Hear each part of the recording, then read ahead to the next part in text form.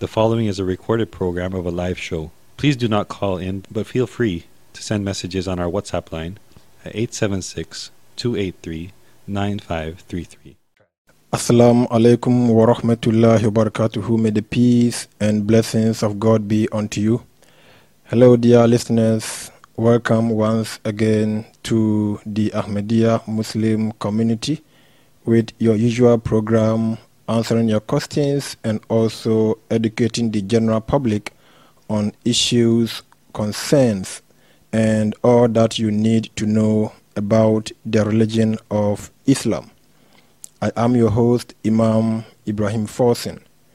This program is sponsored by the Ahmadiyya Muslim community here in Jamaica.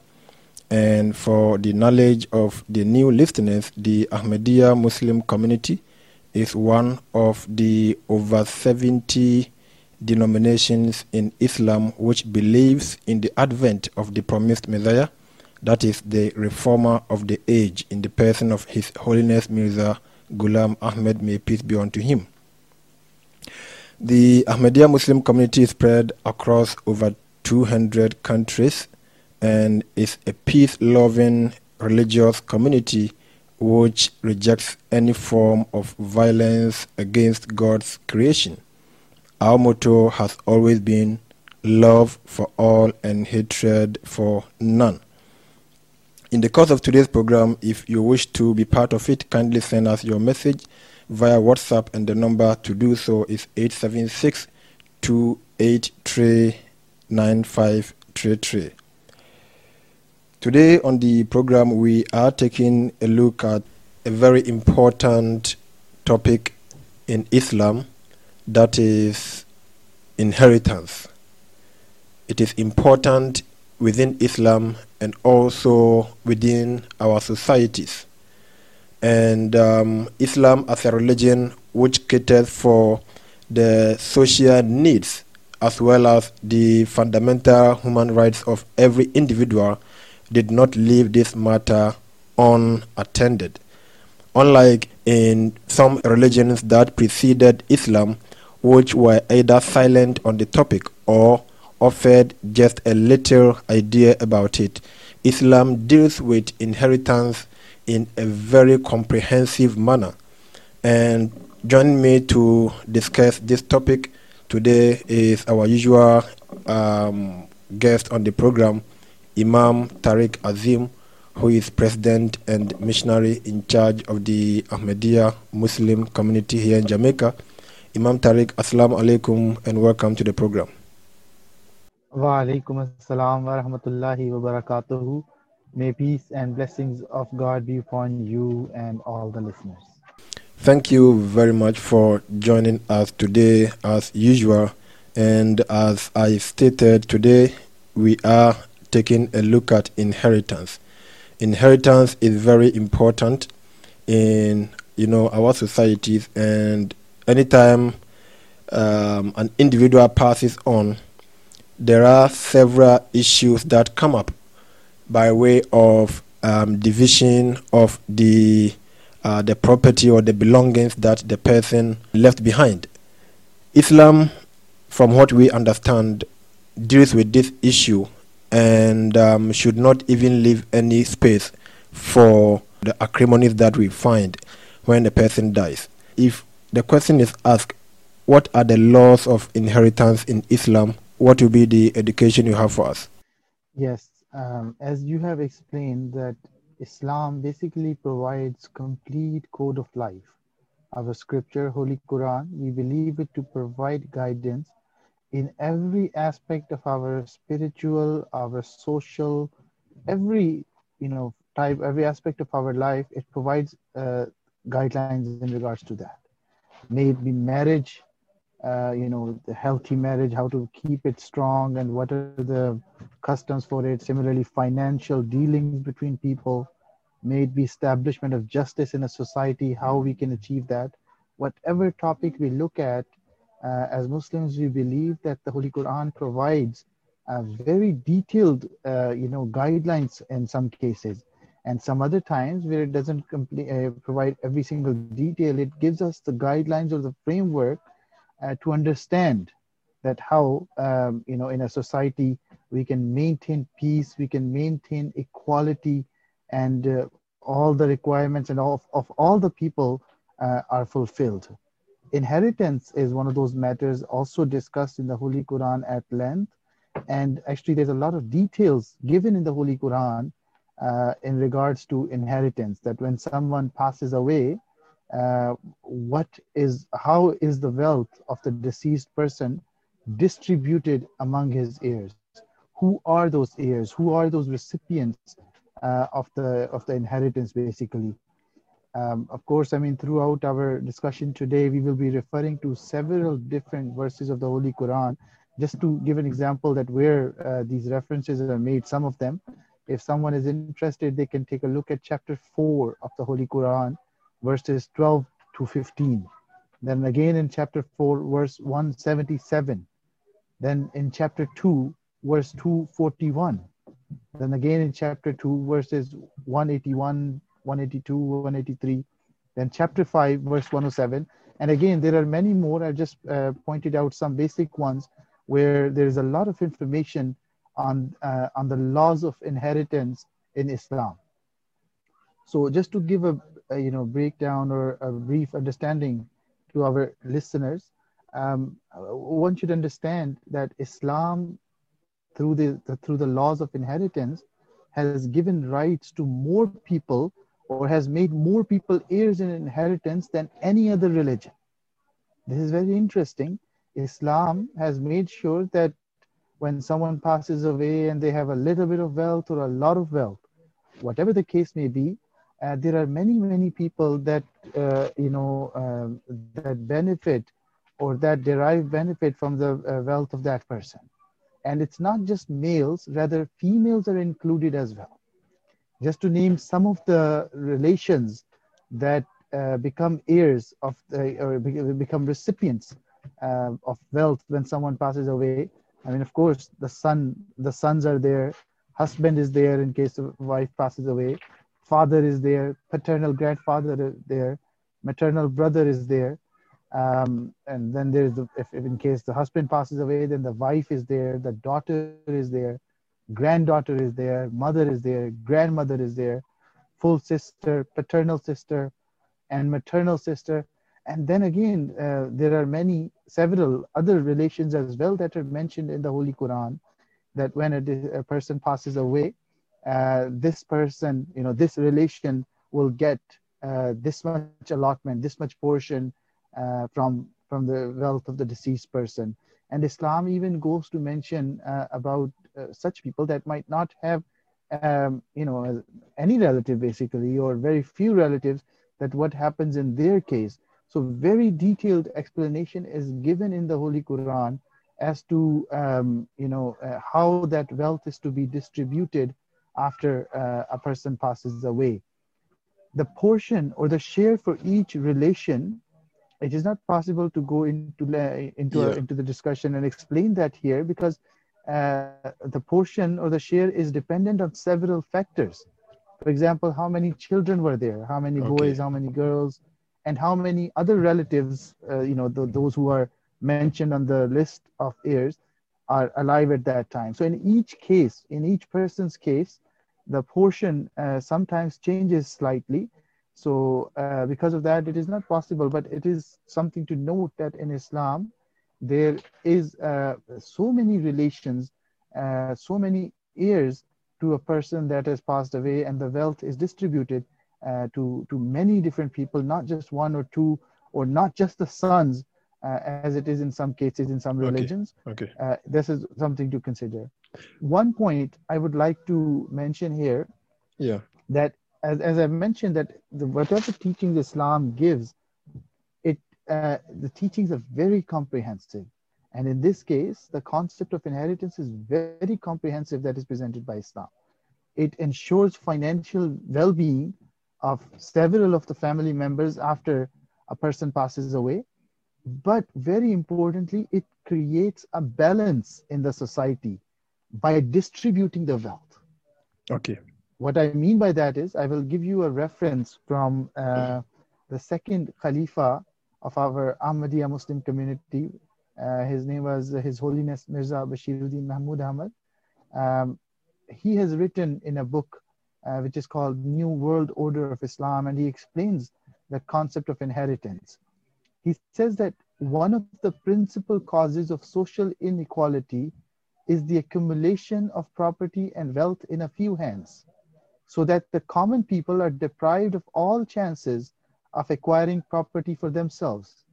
To deal with this evil, Islam compulsorily distributes property among a large number of heirs. On the death of a Muslim, his parents, widow, sons, and daughters all succeed to their shares in the property left by the deceased. Nobody is at liberty to modify in any manner the share to which each heir is entitled under this system. The Quran says that any attempt to interfere with this system is sinful. As compared with the Islamic system of inheritance, other systems suffer from various defects. Under some of them, landed property is inherited by the eldest son alone, and under others, females are excluded from inheritance by males. Manu, for instance, has laid down that daughters shall be excluded in the matter of inheritance by sons. Under all these systems, property is confined in the hands of a comparatively small section of the community, and the poor sections are deprived of all chances of improvement in their economic condition. As against this, Islam teaches that unless property and wealth are widely distributed, the community as a whole will not be able to progress.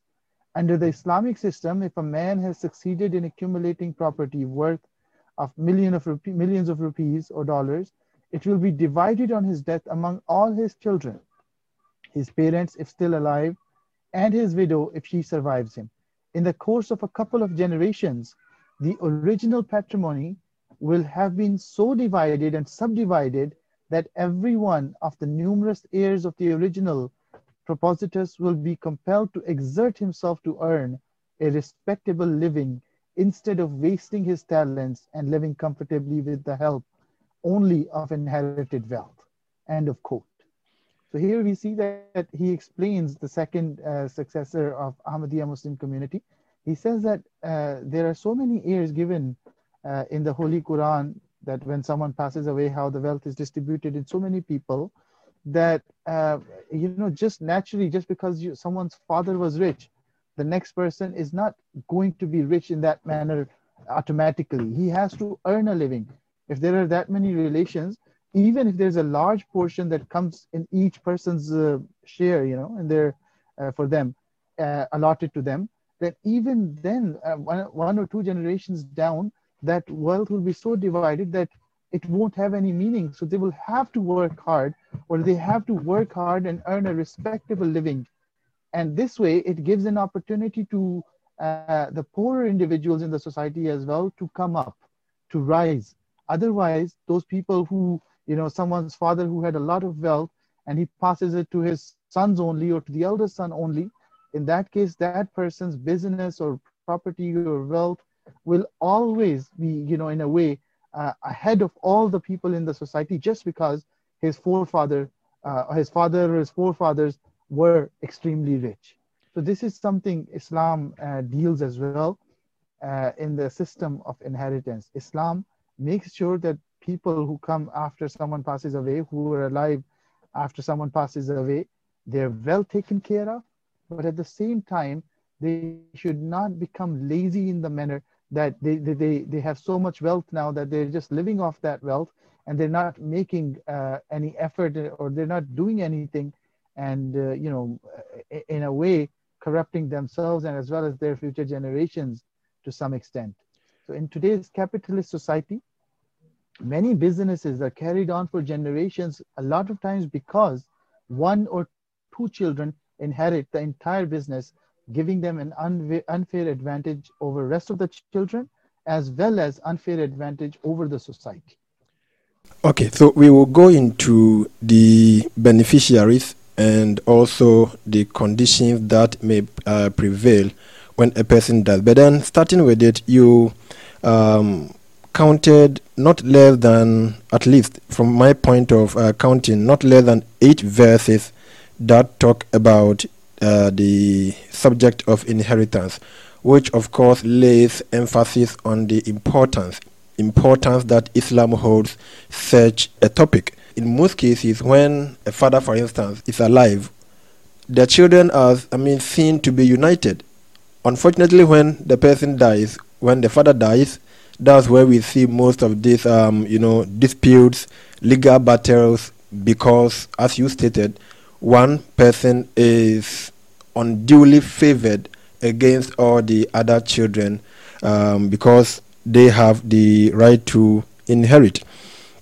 Islam provides an avenue which is almost like an equation, so to say. The equation is there, so as soon as the person dies, you just put the figures in and it works out without anybody having any opportunity to distort any situation. And I know we are going to go into the details. Before the property of a person who has died is shared, and in this case we are using the father, since most of the people, we all look up to fathers as the head of the house or the home. Before the property is distributed, what happens if the person has some debt or has some loans to be settled? Yes, that is also one of the rules that, whatever wealth is left by someone, by the father, for example, in this case, before that wealth is distributed to the heirs, those who are inheriting, the inheritors, the debts have to be paid before that wealth is distributed to the children or any other heirs that may paid from his belongings, what he's left behind. Exactly. If someone has left $1 million behind when he's passing away, but he owes maybe $800,000 for whatever something that he hadn't paid during his life. So there's only $200,000 left now that will be distributed among the children or the heirs, whoever the heirs may be.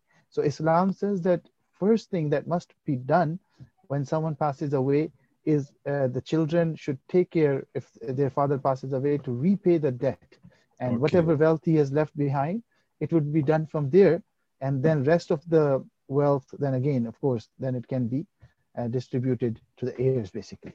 Even in the time of Prophet of Islam, Holy Prophet Muhammad, peace and blessings of God be upon him, we find several examples. In one case, a companion of a disciple of the Prophet passed away, and his son came to the Holy Prophet, peace be upon him, and said that he owed such person, he owed someone this much amount of money, and the Prophet instructed him that since your father had a garden which had some date trees in there, so what you should do is get all the dates down, all the fruit down, and then from there you should pay back the loan that your father owed, and then the rest of it, whatever is left, will be you to take care and obviously divide between the heirs, those who are the recipients of inheritance based on the law explained in the Holy Quran. So definitely, first thing is that the loan must be paid off if there is any, and then the wealth is distributed among the heirs. And also to keep in mind, actually, is that, for example, in Islam, when two people are getting married, a husband and wife, and they're getting married, husband pledges dowry money. So that dowry money, if it has not been paid by the husband during his life, because then sometimes it is possible that very early in the marriage dies, the husband passes away, and he hasn't been able to pay the dowry money. So whatever wealth he leaves behind, that is a loan against that person, against the husband, which he has to pay to his wife. So even when he passes away, whatever wealth he had, before it is divided up to the heirs, the wife will first get her dowry money from whatever the wealth has been left behind. I think that needs to be clarified for somebody who did not doesn't have idea about the dowry system.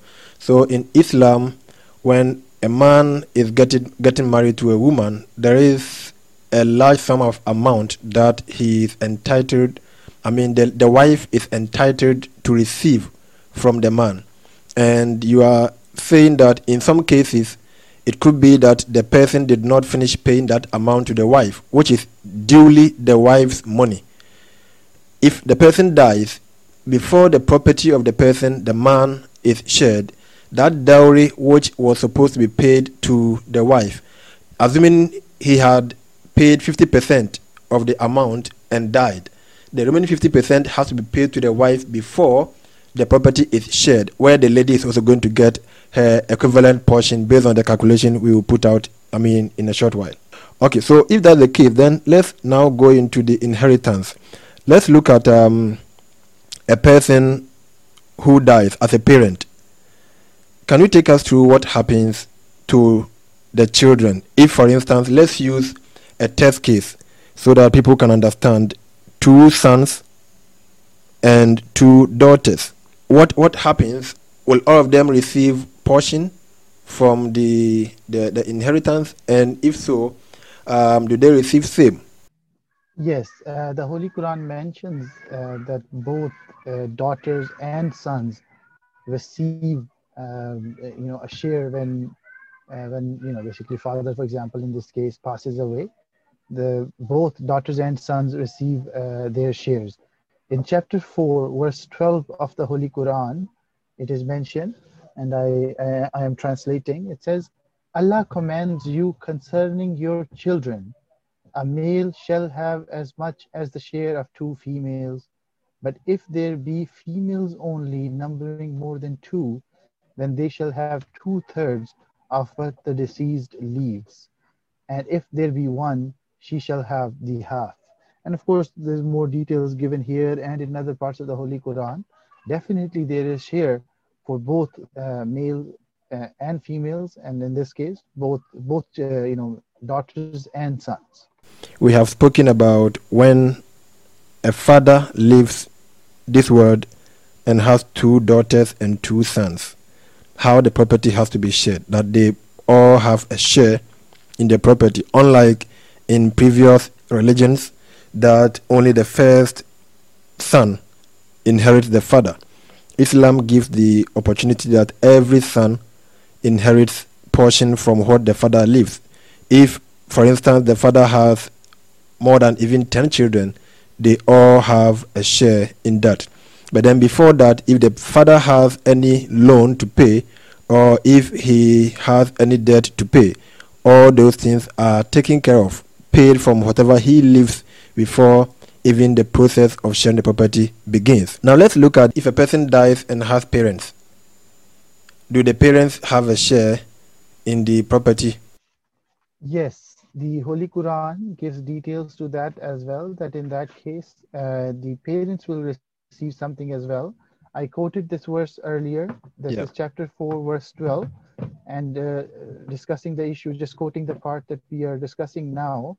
It is mentioned in the Holy Quran, and his parents shall have each of them a sixth of the inheritance if he have a child. But if he have no child and his parents be his heirs, then his mother shall have a third. And if he have brothers and sisters, then his mother shall have a sixth, after the payment of any bequests he may have bequeathed or of debt. So here again, it is very clearly mentioned that in case when someone is passing away, he does not have any children, but his parents are still alive, then the parents also receive some wealth, or they become the inheritors, they become the heirs of their own children in that case. And it is explained that in different situations how much they receive. If the person who is passing away, if he has no children, then there is a different amount.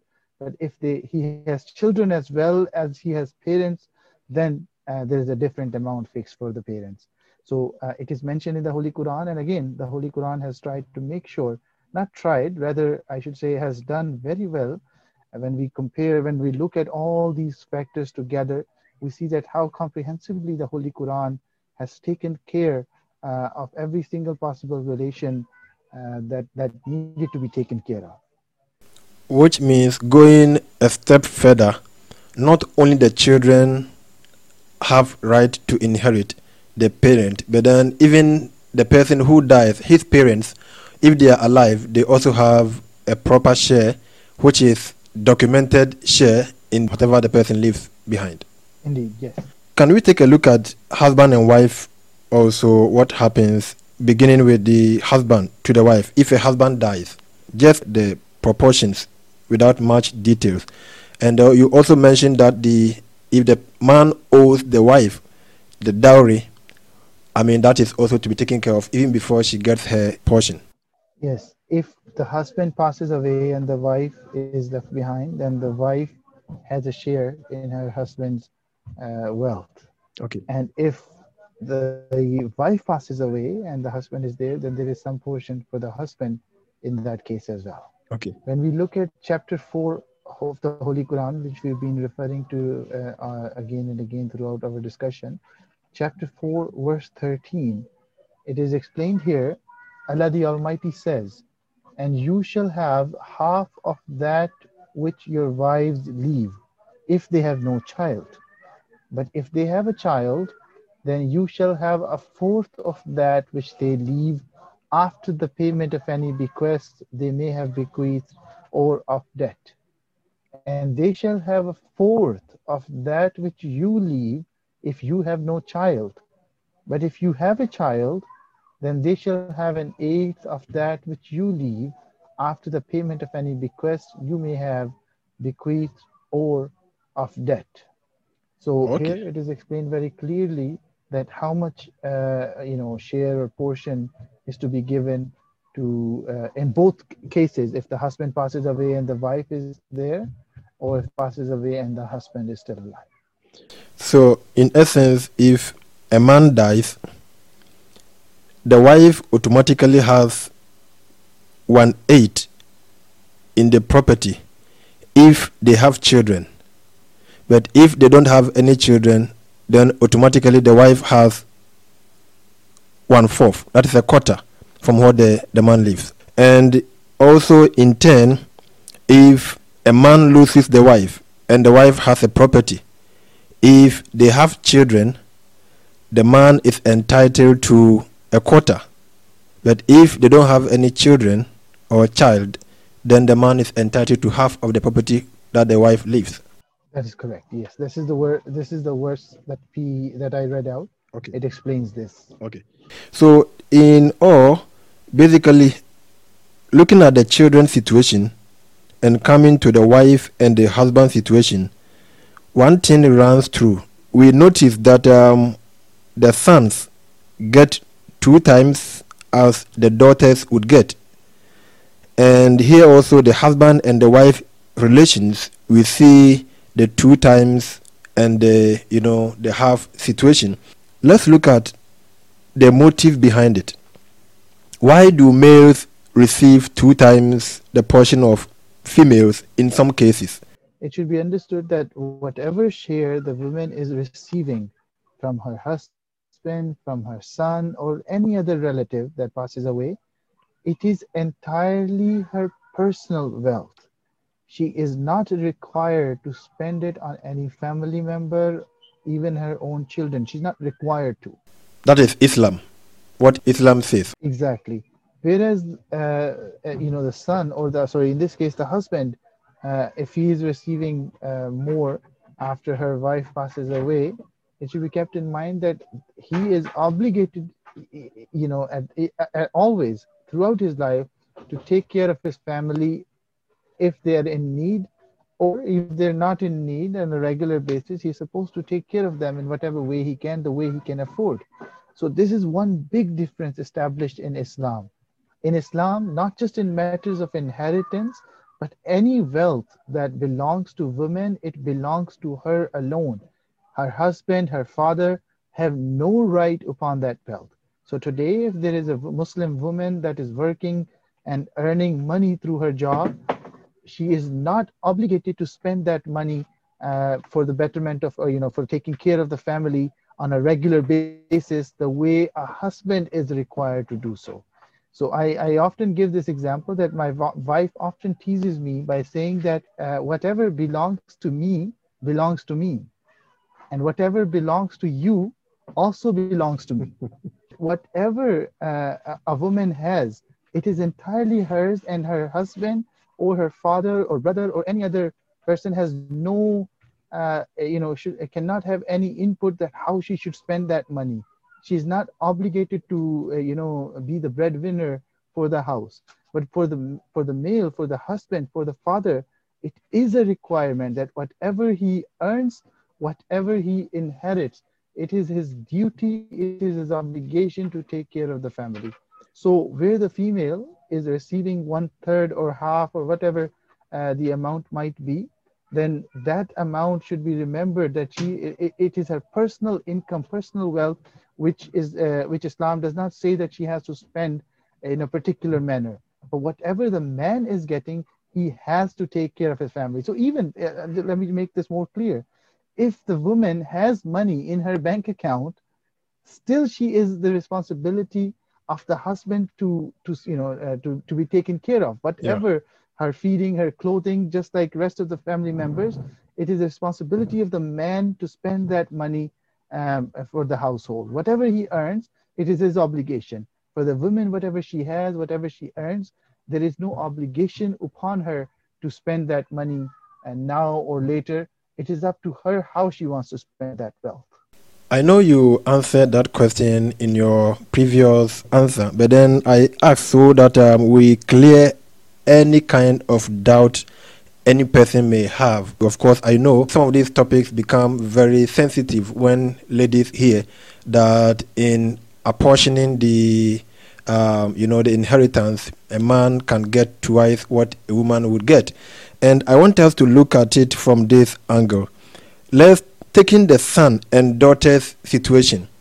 If a person dies, as you stated, and has, say, 1 million in his bank account, and he dies, now we pay all the debt, maybe say 200,000, and we have 800,000 left.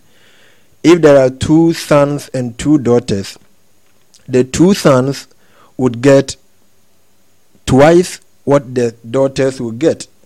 That is in no way discriminatory to the ladies, because we know that, as we explained, when the sons are going to get married, by law, Islam requires them to pay dowry to the wives, the would-be wives. And that is not any small amount. If you come to the Ahmadiyya Muslim community, there is a set, average of not less than a person's 6 months' salary. So just imagine if we shared it equally, and my sister is going to get married, where she is going to get the equivalent of about 6 months' salary of the man who is going to marry her, and I am going to marry, and I'm going to spend the equivalent of about my 6 months' salary to other woman, then it's not going to be fair on the side of the boy. So Islam takes care of this balance, knowing that the lady does not have to take care of any other person but herself if she so wills. But then the man has additional responsibility, or the boy has additional responsibility to take care of the person he is going to get married to. And it comes down the same way to the husband and wife. If one of them dies, the other is going to get married. So a husband dies and the wife is going to get married. The person who is going to marry her will still give her the dowry. But then if the woman died and the man is alive, the man is going to get married and is going to pay dowry to another woman. So Islam takes care of this balance and does not establish any form of injustice. And there are a lot of other angles we can look at it, but then I just wanted us to look at this only. You mentioned the marriage, or the rights and the traditions related to that. Even in that, man is required to give a feast, for the marriage, whereas the wife or the female, she or her family is not required to give a feast. The feast is required by the man in that case as well. So, and then again, he gives the dowry money to his wife, but then even after he gives the money, or before he gives the money, throughout their marriage, he has to take care of her. In Islam, he is obligated to take care of her. If he has, making very small amount, very small earning, still he is going to make sure that before I have something in my plate, my wife must have something in her plate. Yeah. So this is something that Islam teaches in this manner, that even as I mentioned earlier, that she may be having $1 million of her own in her bank account, husband cannot be pointing to that, saying that uh, I have nothing today. Why don't you bring your money out and spend that for taking care of the family? He does not have, so much as a right to even say that. So if she, the wife, out of her own kindness, wishes to take care of the family in a manner, that's up to her. But in Islam, she's not required. She's not obligated. That obligation is with the man. Thank you very much, Imam Tariq Azim. And if you just joined us, you are with the Ahmadiyya Muslim community. And today we are discussing inheritance in Islam. And Imam Tariq Azim has taken us through what the Islamic principles are regarding inheritance and who are eligible to inherit the property of the deceased. Imam Tariq, of course, we have spent much time on the core subject, which is inheritance. But if a person is alive and decides to give a portion of their property to a person who is not legally part of the inheritance system, I'm talking about will. Is it allowed in Islam to make will? Yes, it is allowed in Islam to make a will. It is mentioned that a companion by the name of Saad bin Abi Waqas, he fell ill. He was a companion of the Holy Prophet, peace and blessings of Allah be upon him. When Saad fell ill, he was so ill that he thought that, he is going to pass away because of his sickness. So in that Prophet, peace be upon him, visited him to inquire about his health and to pray for him. And in that meeting, Saad, may Allah be pleased with him, he mentioned that he wanted to donate all his wealth for the sake of religion. Prophet, peace be upon him, said, no, that is not allowed, because of course you have other people that you have to take care of as well. So he said that, can I offer half? Prophet still refused, saying that it's too much. Then he said if he could do 1/3, he could donate 1/3.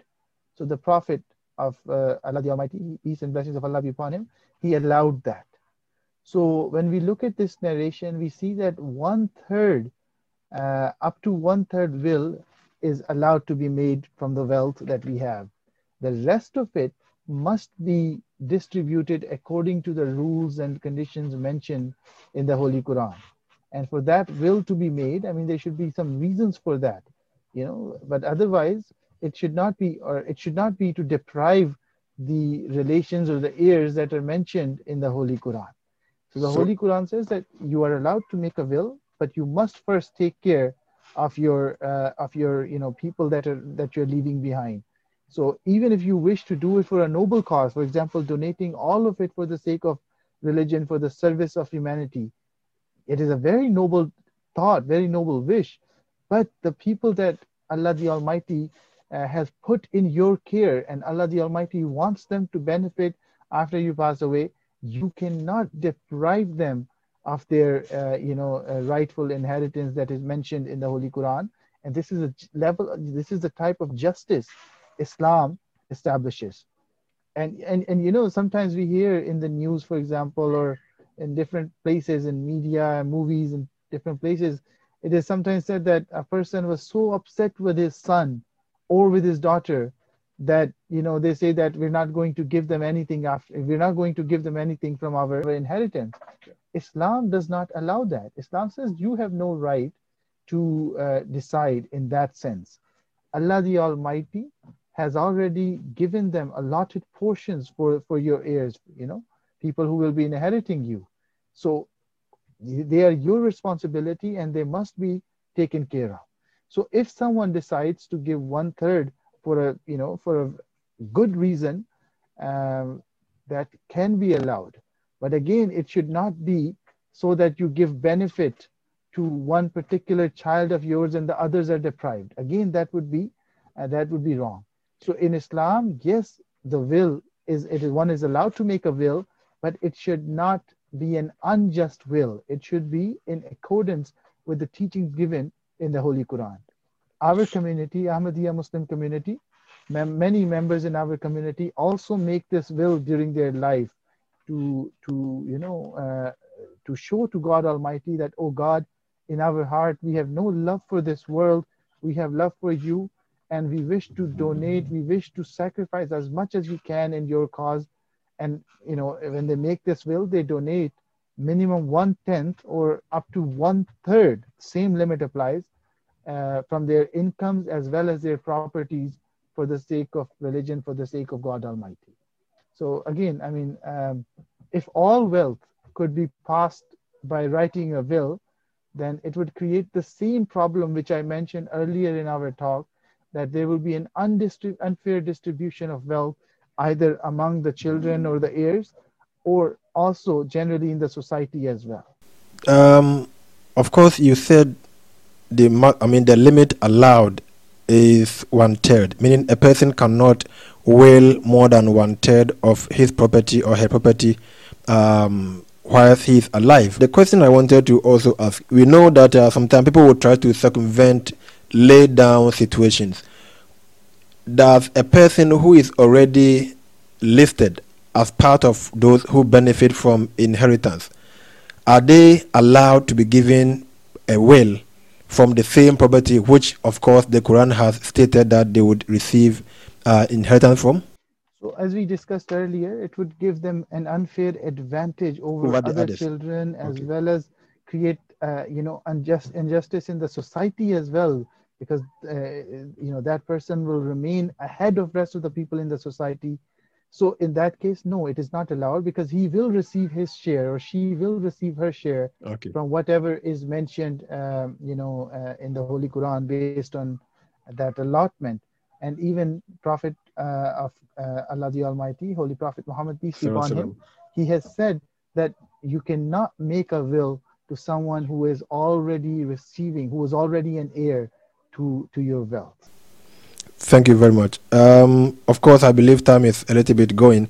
Let's look at one last thing I have, for you to talk about. Of course, those who are listening to us, and as we mentioned, people have issue with the fact that girls will receive, have what they, boys will receive twice what a girl will receive if, for instance, their parent died. People have that issue, and it is only when you explain to them the intricacies of it, then they understand and know that the girl child is already always taken care of in Islam, and their rights are more than what the boy child has. Looking at the teachings that existed before Islam, do we find any law of inheritance? Particularly, we can look at the Bible. Before you point your fingers at the division which gives 2 times to a boy and 1 to a girl, let's look at the Bible, whether the Bible establishes something similar or something closer to what the Quran gives.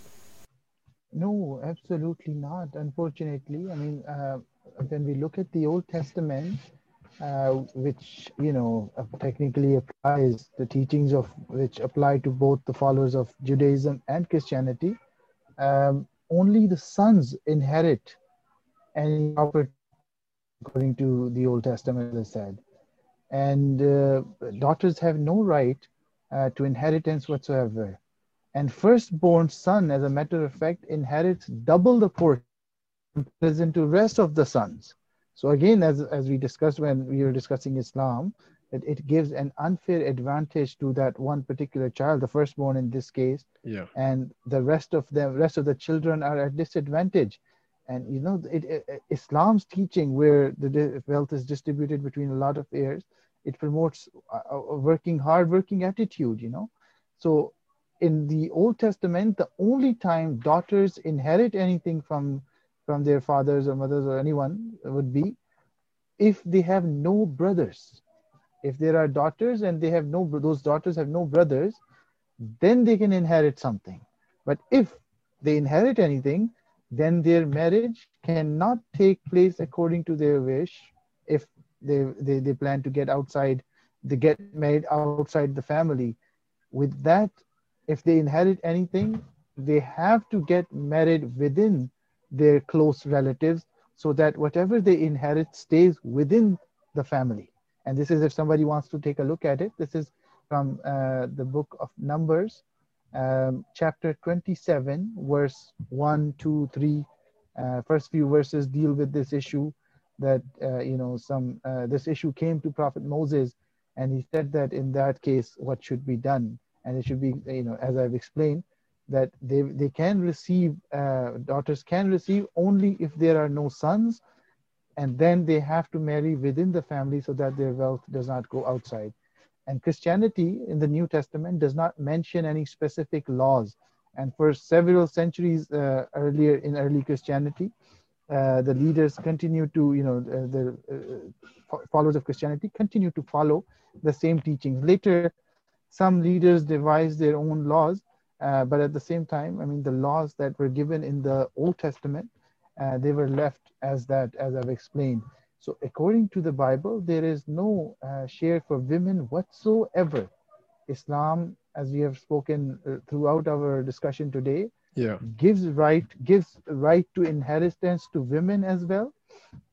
And then not just what they inherit, there's so many different relations that they inherit from, so that they remain independent. They don't become dependent upon their husbands or fathers or brothers or sons or anything like that. They have their own share as well, though somebody else, when, for example, their husband would still have to take care of them. So this is the teaching given in the Holy Quran, and this type of comprehensive system, this type of comprehensive teaching is not to be found in any other religion, not even in Hinduism, Sikhism, Judaism, Christianity, none of them. Islam tries to take care of all the relations in a very, very equitable and fair manner to make sure that they're not deprived of their rights. Thank you very much. And I think, there is also a verse in the book of Numbers, chapter 27, starting from 27, but then the most important aspect of it is at verse 4 up to verse 10, when some daughters of a gentleman by name Zelophehad, who died, and the daughters went to Prophet Moses and complained that because their father did not have a son, the property was going to the father's brother. And why should they be denied the right to be given a portion of that property? And it is quite recently that we saw that even in some of these Western countries are also giving the right, to women to inherit property and even own property in their own names. Despite the fact that these countries have followed Christianity for quite a long time. And this teaching that Islam giving the right to women to inherit, is over 1,400 years. But then we look at UK and we look at US and France and other things, it's not over 200 years when they realize that women also have the right to exercise certain, responsibilities in terms of owning property, and also even the right to vote. All these things were things Islam had given to women long ago, but they were not given to women by other religions. And I believe this is all that time would allow, except if you have something to add quickly to what you have already said, then we wrap up. Yes, I mean, we tried to explain as best as we can in this short program, and if anyone is interested in learning, they can reach out to us via WhatsApp. Our number is 876-283-9533, and we would be more than happy to provide more resources. If you have any other questions that we did not deal with, I would be more than happy, our host would be more than happy to take care of that and try to provide answers. Thank you very much, Imam Tariq Azim, for joining us today and always, being available on the program and also to you, our dear and cherished listener, for joining us today. And today we spoke about inheritance in Islam. And just to also remind that in case you did not get the beginning of it, you can visit the official Facebook page of the Ahmadiyya Muslim Jamaat in Jamaica, and all these episodes are also going to be available for you to enjoy over and over as and when you need them. Until we come your way next time with another interesting episode from the Ahmadiyya Muslim community, it's love for all and hatred for none. Assalamu alaikum wa rahmatullahi wa barakatuh.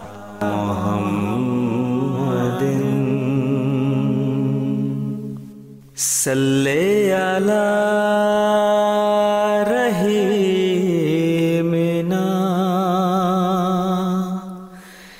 salli ala Muhammadin,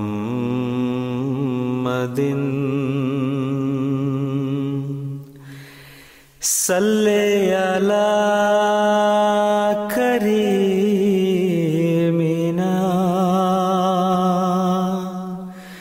salli ala Muhammadin.